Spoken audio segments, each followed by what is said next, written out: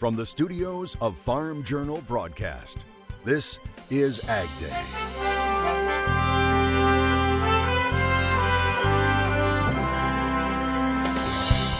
Take a step back in time. What I say when it comes to this basketball team is the law. As teams celebrate the state champs from Hickory and the Hoosier Gym in Indiana. Machinery Pete sees fireworks and record prices at end-of-year auctions. And winter weather arrives. By Wednesday, that system really has the potential to create a wide degree of disarray across the country. How El Nino is helping to drive these January storms. Today on Ag Day. Ag Day, presented by Pioneer. What's next happens when blood, sweat, and tears meet rain, wind, and sun. Pioneer. What's next happens here. Good morning, I'm Clinton Griffiths. It's January, it's winter, and it's cold. Those are all givens, but this week we could see a significant outbreak of winter weather. The National Weather Service issuing a warning to start this week as snow, cold, and rain are expected from coast to coast. Winter weather impacting both coasts over the weekend. California digging out after several inches fell there and across the southwest. Now, parts of the southern Rockies are already reporting 10 to 18 inches of snow in the last few days. Meanwhile, the Northeast and Mid-Atlantic dealing with snow, heavy rains, and high winds. Now, later this week, extremely cold weather is expected to enter the Pacific Northwest as a snowstorm works its way across the country with some potentially high snowfall totals and blizzard-like conditions. So the early to midweek period next week, we are looking at a very significant storm emerging from the southwestern United States, the Four Corners region. It's going to cross the central and southern plains Monday and reach the lower Great Lakes region, somewhere in the vicinity of Lake Ontario, Lake Erie by Wednesday. That system really has the potential to create a wide degree of disarray across the country. I don't want to make it all sound bad, though, because this moisture is going to be great for drought relief in various parts of the country, including key winter wheat production areas of the central and southern Great Plains. And it should chip away at the drought in the south, the Mississippi Delta, into the Tennessee Valley. Now, he says it will cause issues for livestock producers as blizzard-like conditions are possible across the plains, including 40 to 50 mile-per-hour winds. Ag Day's coverage of Water Street Solutions 2024 EDGE Conference in Tucson, Arizona is brought to you by Water Street Solutions, helping farmers navigate the commodity terrain. Learn more at waterstreetag.com. Helping drive these wintry systems, El Nino, the phenomenon, has been dominating U.S. and South American weather for the last few months. But there are some signs that the weather pattern may be changing. Michelle Rook is at the Water Street Solutions EDGE Conference in Tucson, Arizona. And Michelle, weather experts are looking at what this means for farmers in 2024. Clinton, El Nino has lasted longer than expected, and that has been a warmer, drier winter in much of the Corn Belt. But it looks like that pattern is starting to break down, and that's good news for grain producers, but potentially bad news for cattle operations, especially in those cattle feeding areas.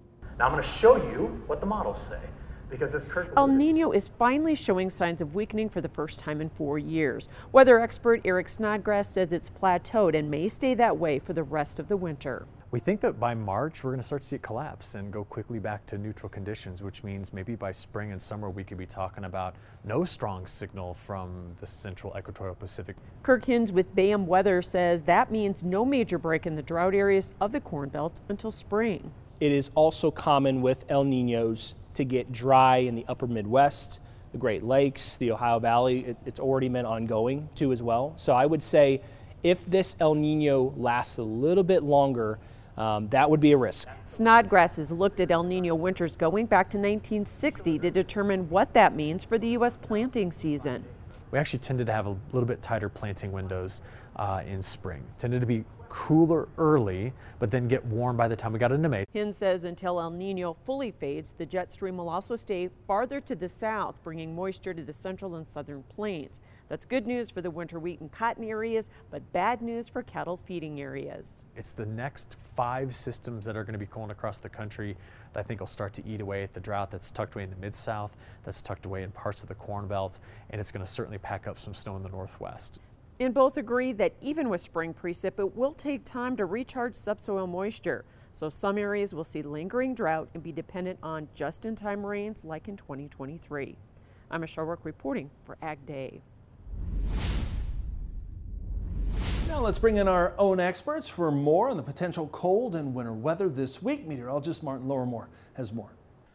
Oh yeah, we're now starting to see actually getting some snow in places that haven't seen a whole lot for the month of November and December of last year. We're watching as we do see this wide system bringing in rain in the south and snow in the north, a little bit of mix there as well. This will continue on its way as we get into that Tuesday and Wednesday time frame. Noticing that freezing line staying just around the Appalachians, moving its way up as temperatures rise throughout our Tuesday. So might see that rain mark almost get all the way up to the Canadian border in some places. But also seeing some of these storms across the southeast could get a little bit stronger as we head into that Tuesday specifically. This will move on. We're still seeing a little bit of unstable pattern into the northern half of the country as we head into that Thursday. So things are looking to stay a little bit on the cool side and beyond that as well. This is between January 10th to 14th, seeing these temperatures getting pretty chilly in the western part of the country. And speaking of chilly, over in Hastings, Nebraska, Randy Ermacher, he's brought in this picture.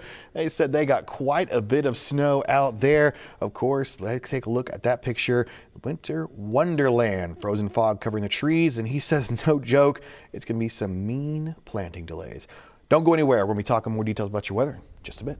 Ocean freight rates are surging. That as one of the largest shipping companies in the world is extending its pause on travel through the Red Sea. Maersk, which is headquartered in Denmark, says it will not restart shipments through the Red Sea after Yemen-based militants tried to board a Maersk ship last week. But this isn't the first incident. The U.S. Central Command reports there have been 24 attacks against merchant ships in the southern Red Sea since mid-November. Dan Bossi of Ag Resource Company says the shipping issues in the area are a big concern for agriculture and for Ukrainian exports. A lot of that Ukrainian corn heading to Southeast Asia will go through there. And so as the price of insurance, as the difficulty in moving freight through that part of the world increases with the spreading tensions in the Mideast, they are now forced to go around the Horn of Africa. This is raising freight costs by about $20 a ton. And Ukraine was just getting that corridor working, and now they're fighting with this. Now, he says while it's causing chaos in the Red Sea, it could be a positive for the U.S. market, as U.S. corn may be needed to replace that Ukrainian business. Is it takeout or food at home? Taco Bell teaming up with Kraft Heinz to offer two new cooking kits, the Crunch Wrap and Quesadilla. The home pack will be sold at Walmart locations nationwide and online. Each kit includes enough ingredients to make 4 servings. You just add your own protein of choice. And if you're looking to trim down in the new year, there's a new ranking of top diets. For the 7th year in a row, U.S. News and World Report names the Mediterranean diet its top overall pick. A committee of 43 nutritional experts weighed in on 30 different options. Second on the list was the DASH diet, followed by the MIND diet in third. Soybeans ending the week making new lows. We'll talk about that and what to expect this week next in Markets Now. And later, we're off to Knightstown, Indiana for a stop at an iconic basketball gym. Take a trip down memory lane with the Hickory Huskers in the country.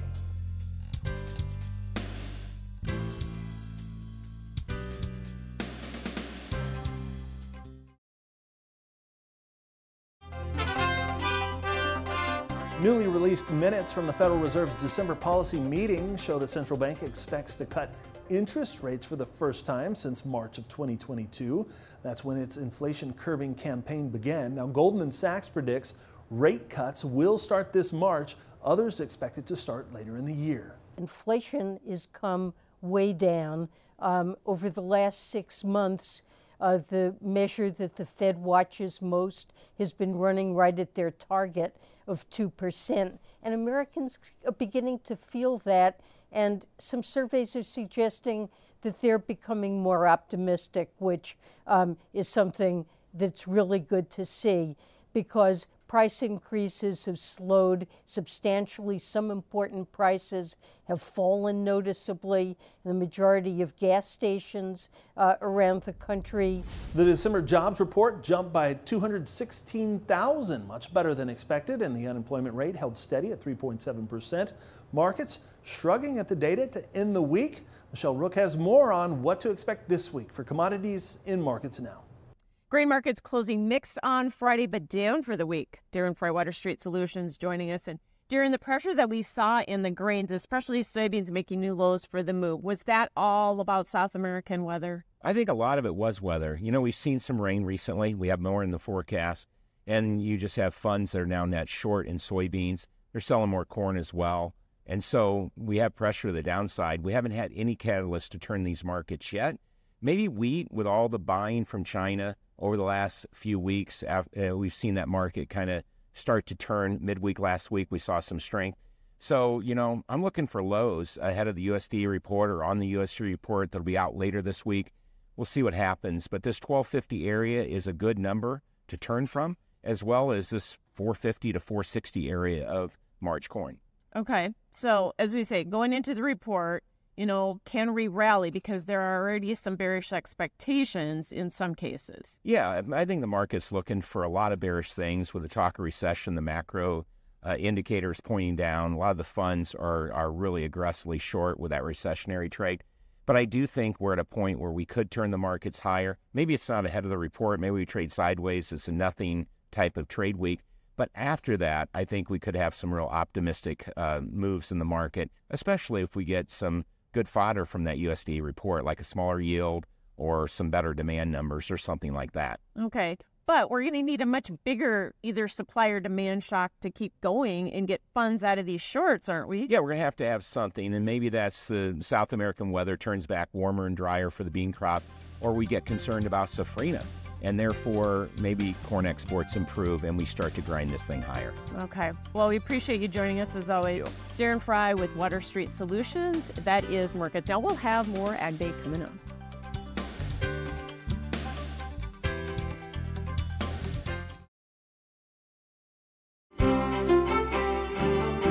Yeah, we're seeing this low pressure system across the jet stream moving through as we get into our Monday and Tuesday. It's going to be bringing us some cooler weather across parts of the central plains. You can see this low moving its way through, intensifying as well, seeing these darker areas of blue. That really shows that you're seeing more of those lower pressures, which do pull in a lot of this cooler Arctic air in these places up toward Canada, down deep into the U.S. And this is going to move its way across, also bringing in some snow across some parts of the nation. We get a little more linear, still a couple shakes, wobbles in the jet stream here. So we're watching as we do see a couple more disturbances, could bring some more snow again in the more northerly portions of the country. And another little low could start swinging its way down. This little trough right here could bring in more snow again, stretching almost all the way down to Oklahoma and Arkansas. So could be seeing a little bit of cooler weather in places that usually don't see a whole lot of it. And when it comes to just overall precipitation, we're looking pretty good for this next week. We definitely need it for a lot of areas, especially across the parts of the southeast where they haven't seen a whole lot of rain.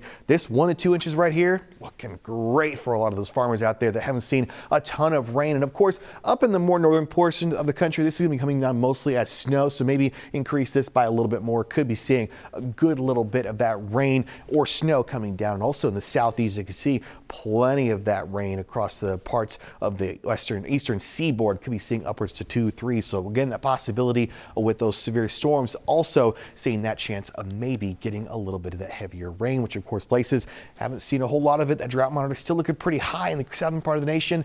Definitely could use it. We're looking pretty chilly out there as well. Seeing temperatures staying well below average across the western part of the country. Twin Falls, temperature only 32 degrees. Yeah, it's going to stay pretty chilly in southern Idaho. Looking over at Oakdale, Louisiana, a little bit warmer. Highs around 68. Looking at thundery, Frankfort, Kentucky, high 46. Hey, take a look at this. A rescue caught on camera in Colorado Springs. A dog fell into a frozen pond. Community members at the park quickly calling 911. A local firefighter tied himself to a lifeline and dove into the icy waters. Now, once he got a hold of the canine, both were pulled back to safety. Machinery Pete saw some record prices in big four-wheel drive tractors to end the year. We'll have details next. And later, take a trip and take a shot in the iconic Hickory Huskers Gymnasium. We're off to Indiana in the country.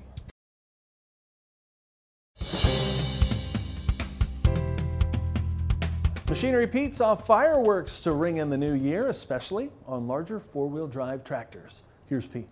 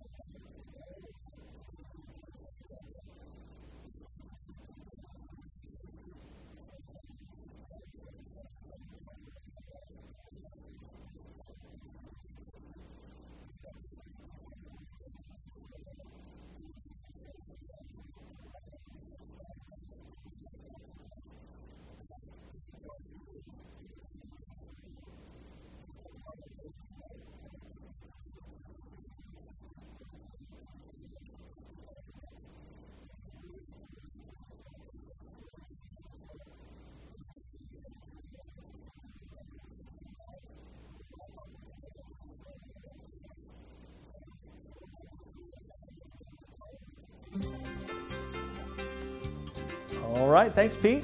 From setting records to enjoying history, we're off to Knightstown, Indiana for a stop at the historic gym from the movie Hoosiers next.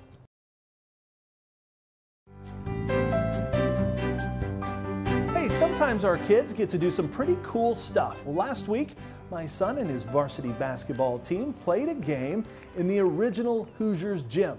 Located in Knightstown, Indiana, the gym from the iconic Gene Hackman film still feels untouched from its days hosting the Hickory Huskers.